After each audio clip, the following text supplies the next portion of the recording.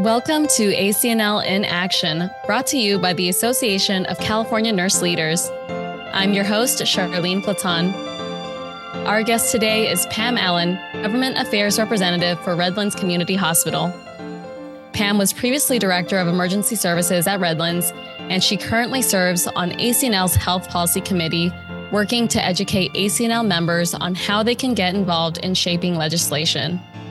Today, she's here to tell us about how she transitioned from a more traditional nursing role to working in government affairs and share some advice for nurses who are interested in getting involved. Thank you so much, Pam, for joining us today. Thank you, Charlene, for the warm welcome, and really thanks for having me. Yes, it's great to have you on the podcast and great to see your work in the Health Policy Committee. So really excited to talk about that today.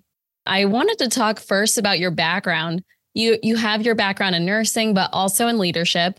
And can you share your journey of transitioning from a clinical role as an emergency department director to a more legislative role as a legislative liaison for your hospital? Yes, I can. Well, I started at Redlands Community Hospital in the spring of 2014 as the director of emergency department. I also oversaw the observation unit, which also had medical, surgical, and telemetry patients on the unit. Also oversaw the stroke program and emergency management. So I have over 30 years of experience in emergency departments with 20 years of experience in emergency department management. Really with various hospitals across the nation, particularly in Southern California. And I've also served in several different positions. So it really, my journey into legislation really goes back to, I'm going to go back a couple of years to the fall of 2014, where I actually attended Hospital Association of Southern California, which I'll refer to as HASC, Quality Conference. Dr. Marie McCullough, who was a UCLA ER physician, spoke about implementing safe opioid prescribing in the emergency departments in Los Angeles County. The toolkit they actually adopted came from San Diego County. I knew this was something that we needed in the Inland Empire, which comprised the San Bernardino and Riverside counties, and that's where Redlands Community Hospital resides, in the Inland Empire in San Bernardino County. So a couple of months later, because I felt I needed a bigger name tag than what I had to get this initiative going, I met with the regional vice president of HASC, Inland Empire, who also supported this initiative. We actually pulled together a variety of stakeholders, which included both county public health medical directors, and then we called ourselves the Inland Empire Safe Opioid Prescribing Medical Task Force. We actually created a toolkit, which included a standardized discharge form following the example of those created in San Diego and Los Angeles, and we distributed them to every emergency department in the Inland Empire in 2017. We actually did quite a few webinars. We did site visits, reviewing the toolkit, reviewing the discharge instructions. Well, meanwhile, during this period of time, I had built a relationship with HASC. I was actually asked to chair their Emergency Health Services Committee. AB 1223, the first bill I'm going to talk about, was just introduced. This would authorize the local EMS, which is Emergency Medical Services, to adopt policies and procedures related to patient offload time, which is time a patient, comes to the emergency department. The ambulance brings them, their wheels stop, they bring the patient in, and it's a matter of how much time it takes for that transfer of care to occur. The original bill would make it a never event if there were ambulance bed delays, which meant we were to notify CDPH. And I just felt, gosh, this is wrong. And there were quite a few people out there that felt the same. So worked with HASC and actually worked with California Hospital Association lobbyists to get the never event removed from legislation. We got it changed to establishing criteria for reporting of and quality assurance follow-up for a non-patient offload time. So we really kind of felt that was a win-win. So then in 2017, I also joined the California Hospital Association EMS Trauma Advisory Group as our co-chair, where we served as an advisory capacity to California Hospital Association regarding EMS trauma needs, policies, and legislation. We are, because I'm still on that team, we're a multidisciplinary group across the state that includes professional associations, regulatory agencies to include CDPH, and pre-hospital providers that act as a collaborative source of emergency services expertise. So over the years, I've actually presented at webinars and conferences regarding ambulance patient offload delays and legislation affecting emergency departments. So in 2023, I kind of felt I needed to broaden myself a little bit, get out of the emergency department realm. It was kind of suggested to me. So I felt, all right, I think a great way to do that. I was actually pretty involved with ACNL. And at the local meetings, I would sometimes do a report out of legislation affecting emergency departments. So I was able to join the ACNL Health Policy Committee to broaden my knowledge on legislation affecting nursing. So I think with that, I've recently taken on this newly created position, Government Affairs Representative for Redlands Community Hospital. So I'm pretty excited about that. Started officially back December of just last year, 2023. And Redlands recognized really the critical importance of being actively engaged in the evolving landscape of healthcare legislation and as a standalone community hospital. So we also understand the significant impact that legislative decisions can have on our operations and the care we provide to our community. So really, in essence, we needed to be at the table. Yes, thank you so much for sharing your background and the transition that you made from your clinical role in the ER and then now moving into this new role. And congratulations on that. That is really inspiring to see. And it's great to see the impact that a nurse can make on all of these different significant initiatives that are going on in healthcare. And, for our audience, I'm wondering what resources or training maybe did you utilize when you were just starting out with advocacy efforts? Because it's not always clear, right, for nurses to get into that. So what thoughts do you have on the resources or training? Well, I think any piece of nursing you're involved in, be it critical care, be it med surg, be it public health, we all have professional organizations that we can join.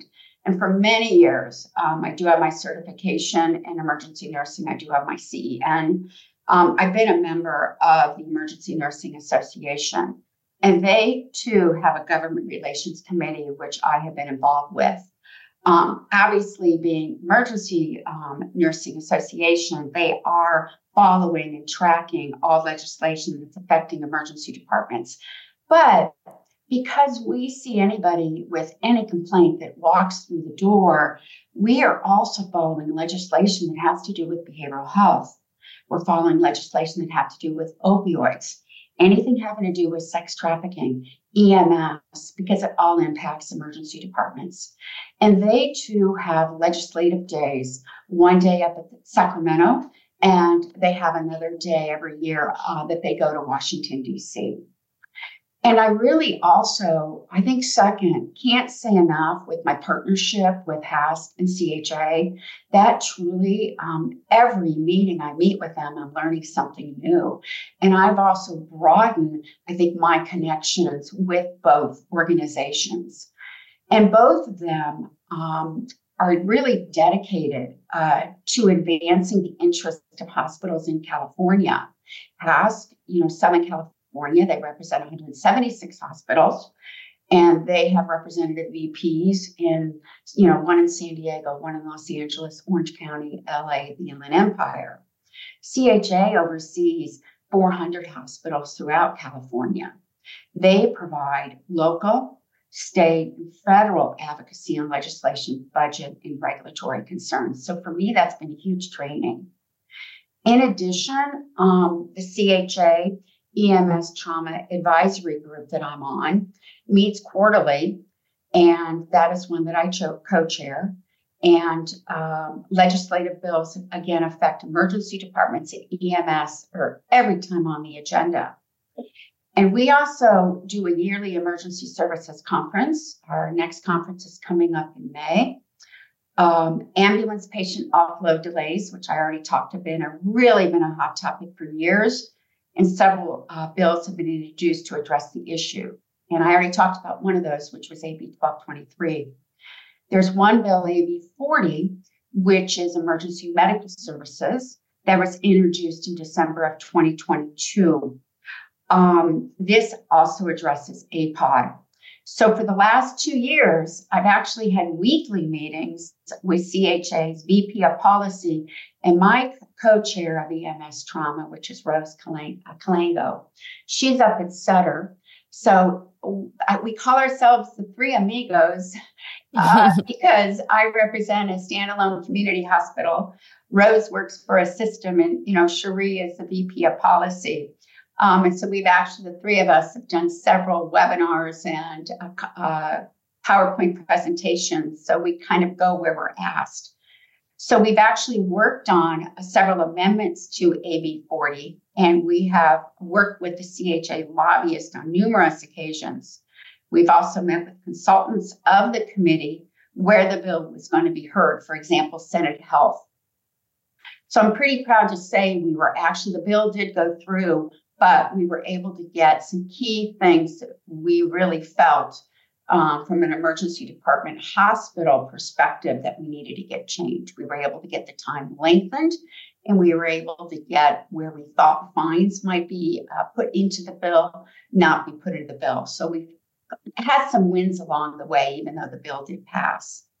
So with that being said, I think another training ground, which has also helped me, is I'm on the CA, especially in this new position, legislative information site daily, looking up bills, following bills. I also kind of zoom in. If, let's say, Senate Health, a couple of the bills that I'm tracking are going to be heard, I'm going to listen in on that. And so currently, though, I am vetting legislative trackers for myself that I can probably a little bit more easily follow.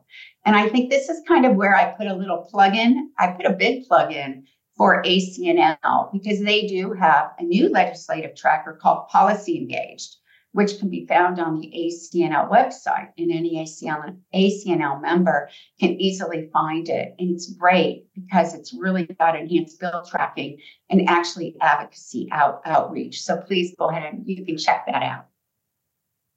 That's great. Thank you so much for the plug and for sharing these different resources and training modalities. I think that it's wonderful to hear how many local resources there are that nurses can access. And of course, we know that there's a lot of different specialties in nursing. And, for nurses who are in different specialties or even in the ER, and they notice these things that they might want to change or make an impact on, how would you say that nurses can effectively communicate their own experiences and their own concerns to policymakers? Because maybe they do want to make some changes just like you have in your own experiences.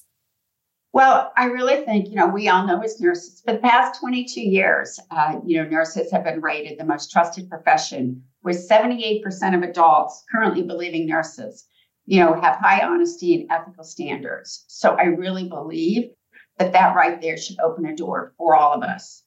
So then I think second is we need to be prepared. We all need to have that 5-minute elevator speech ready to go. And if you're given 2 minutes, don't go a second over. If you're going to be speaking in front of a committee, you have a time, and you just got to stay within that time, and you got to time yourself. And I think really, too, draw from your career. All of us being nurses, we have so much, that we can draw from. And it's, I think, also really important to have a story. Make it human. It really draws them in. Yes, I can't say enough about the importance of telling a story, especially if you do want to, relay some of your experiences to policymakers. This will really help to bridge that connection and to help make these impacts happen. And in your experience too, what collaborative efforts have proven successful that you've seen in advancing healthcare policies? Well, I think we need to educate the legislators. The legislators have a variety of backgrounds. They're not all attorneys. Many of them are in education, many are in finance, many are in business. So I really think a lot of it is educating them. I'll give you the example of AB 40, the one I talked about. It had a provision, I mentioned establishing a statewide 20-minute ambulance patient offload standard. We knew that there was language that EMS, emergency medical services, wanted to add fines to the bill for time spent on the wall over 20 minutes. So we worked with CHA. We put together marketing materials for hospitals to use when talking to public media, lawmakers, or other key stakeholders to really paint a bigger picture. So it's a hospital, it's a public health, crisis, and we really needed to share that. We also included with our marketing, an infographic called How an Emergency Department Works and Myths versus Facts overview. We met with committee consultants.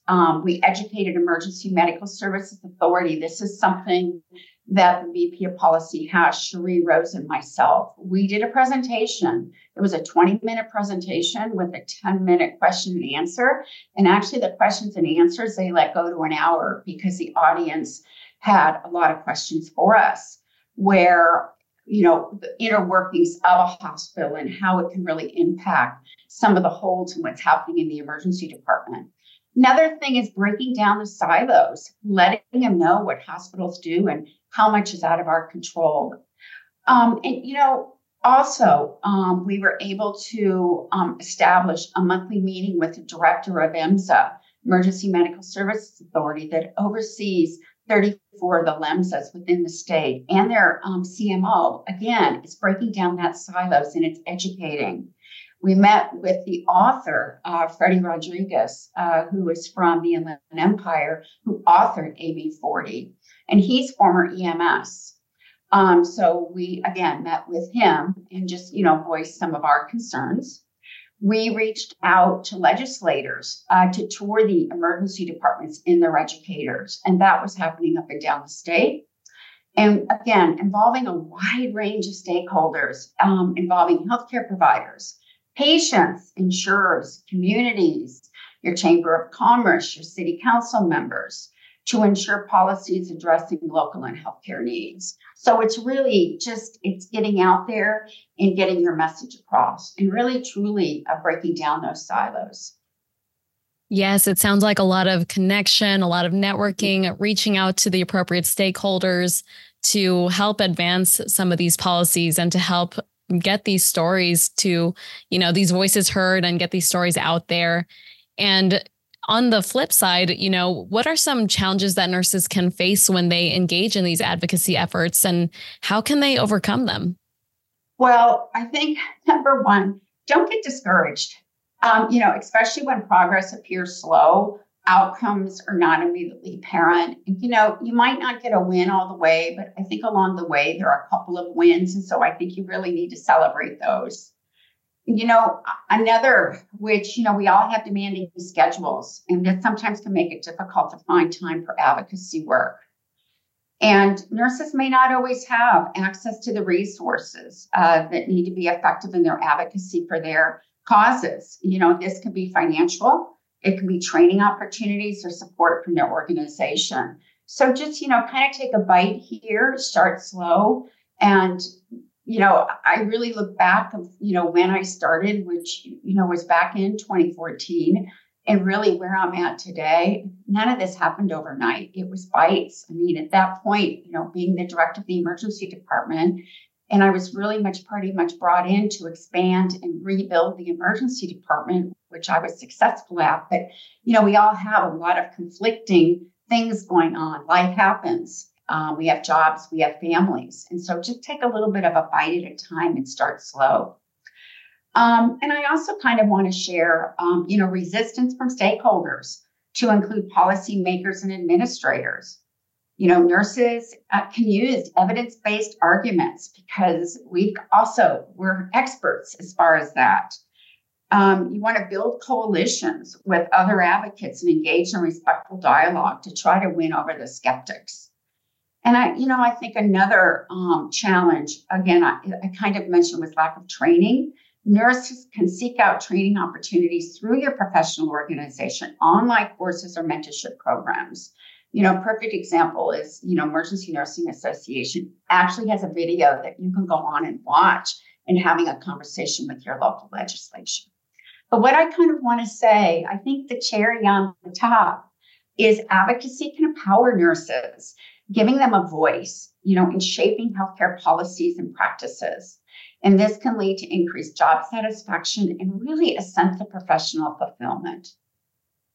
Yes, there are a lot of upsides to participating in this work, despite these challenges. And I know that one of the challenges that you brought up was the time management. Maybe it's hard to dedicate the time for nurses to participate in these activities, but how would you recommend that nurses can really balance some of these advocacy efforts with their clinical duties and responsibilities? Well, I think, and I believe nurses can prioritize. We're great, really, truly prioritizing. We multitask. Mm-hmm. We're juggling quite a few things at one time. I think it's just setting aside specific times for advocacy work, such as, before or after shifts, during breaks or on off days. Collaborating with colleagues, to share advocate responsibilities and workload. As I mentioned, Rose is my co-chair of EMS. We've been in this since 2017, and we a lot of times will share responsibilities on task that we needed to complete. We're currently working on like a policy and procedure template. So we're kind of dividing and conquering. I have to say, we've also had late night and weekend phone calls, especially when we're in the car driving. All right, I'll call you in the car. Yes. Mm-hmm.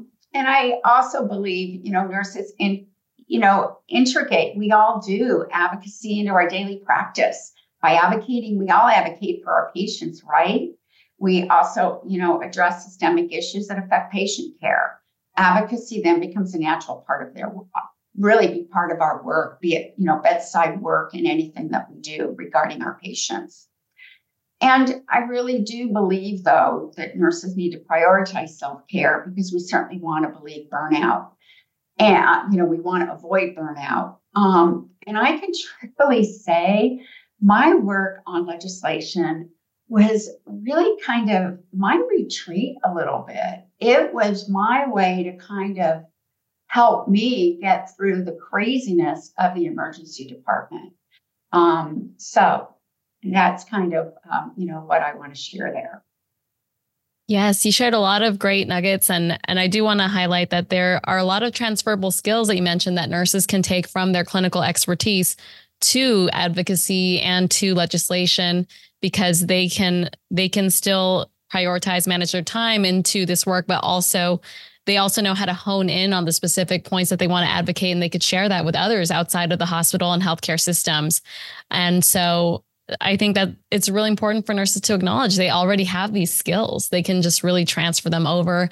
But also important to keep in mind self-care, as you mentioned, because, we do want to be able to participate in these activities, but also we want to acknowledge and prioritize our own care. And so with that in mind, starting small is something that can certainly be an option, maybe starting with the hospital or opportunities that people bring over to you or tell you about could be a good way to start. And, with that in mind, I do want to ask, what impact have you seen as a result of nurses' involvement in advocacy efforts that you might want to share? Oh, this is a great question, by the way. I believe nurses' advocacy led to creation of policies that really have improved healthcare delivery, patient, safety. Also, you think about working conditions for healthcare policy professionals. I'll give you the example of a recent bill. It's actually a 2-year bill. It was introduced last year, and it's following through with this year. And it's AB 977. It's emergency departments. It actually is where assault and battery would make it assault or battery against a healthcare worker in the emergency department punishable by imprisonment in county jail, not to exceed 1 year, or by a fine not to exceed $2,000, or by both. And this passed assembly, And then it is waiting for a Senate policy committee. I think one of the reasons it got through the assembly, there was a member of the Emergency Nursing Association that actually went up to speak at the committee in assembly. And it was powerful, powerful, and just made such an impact on how she really, truly believed and felt that this bill needed to move forward, which so far it's looking good that it's in Senate. We hope it gets through Senate and then it will go back to assembly. Yes, and it's great to hear that story. And did you want to share a little bit more as well on that topic? Yes, I would. Thank you. Nurses often serve as advocates for public health issues, raising awareness about important health issues such as vaccination, mental health, and access to healthcare services. Nurses' advocacy efforts can also lead to improved patient outcomes by ensuring that healthcare policies and practices are evidence-based and patient-centered. And I truly believe we're experts with that.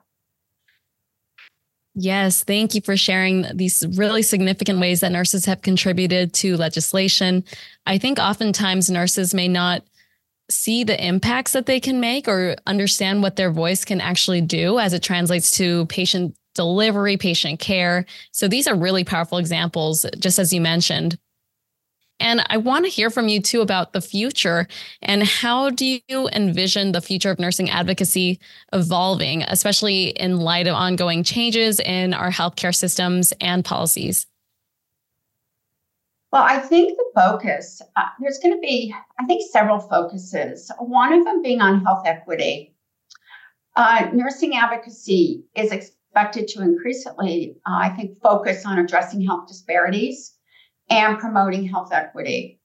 This, I believe it includes advocating for policies that improve access to health care for those marginalized populations and addressing social detriments of health. I also believe technology is going to play into this, advocating for policies to protect patient privacy and promote the use of technology to improve patient outcomes. I also believe global health, nurses advocating for policies that address global health challenges such as infectious disease and access to healthcare. Those are all such popular and significant topics that are discussed nowadays. And I think now more than ever, nurses can lend their voice and their expertise to all of those different topics and make some significant changes, especially considering the fact that nurses are the largest segment of the healthcare workforce. There's many of us, many of our voices, and now is really the time to participate in these efforts. And I just wanted to give you as we wrap up the conversation, just wanted to give you one chance to share any last comments or advice to any nurses or aspiring nurses who might be listening and who might be interested in participating in advocacy. Well, I think what I want to say, I think it's a beautiful thing about nursing. Some of us start off in nursing and you think you're going to go down this one route, but there are so many routes that we can go down. And I think, again, it's a beautiful thing about nursing. You might start off in public health. You might start off as an educator, a school nurse, critical care nurse, ICU, infectious disease nurse. And there's just a variety of things that we can do. You might start off as clinical bedside nurse, and you get into leadership. You can become an educator. But all along the way, if you think about it, in the care that we provide to our patients of what we are doing, we're advocating for those patients. So it is kind of a natural path that some of us may want to go. And so this is something that I have just enjoyed doing over the years, and I am blessed to be given this opportunity at the current organization that I am currently working. And I'm loving my new job. I'm learning so much, just not about emergency, legislation that affecting emergency departments, but also nursing. In addition to that, other areas that aren't necessarily in my wheelhouse, but I'm getting exposed to. Absolutely. Thank you so much for sharing your expertise and your insights today, Pam. It was great to hear about your story, your background, and how nurses can move forward in some of these efforts with the natural skills that they have. Thank you very much. Thank you so much.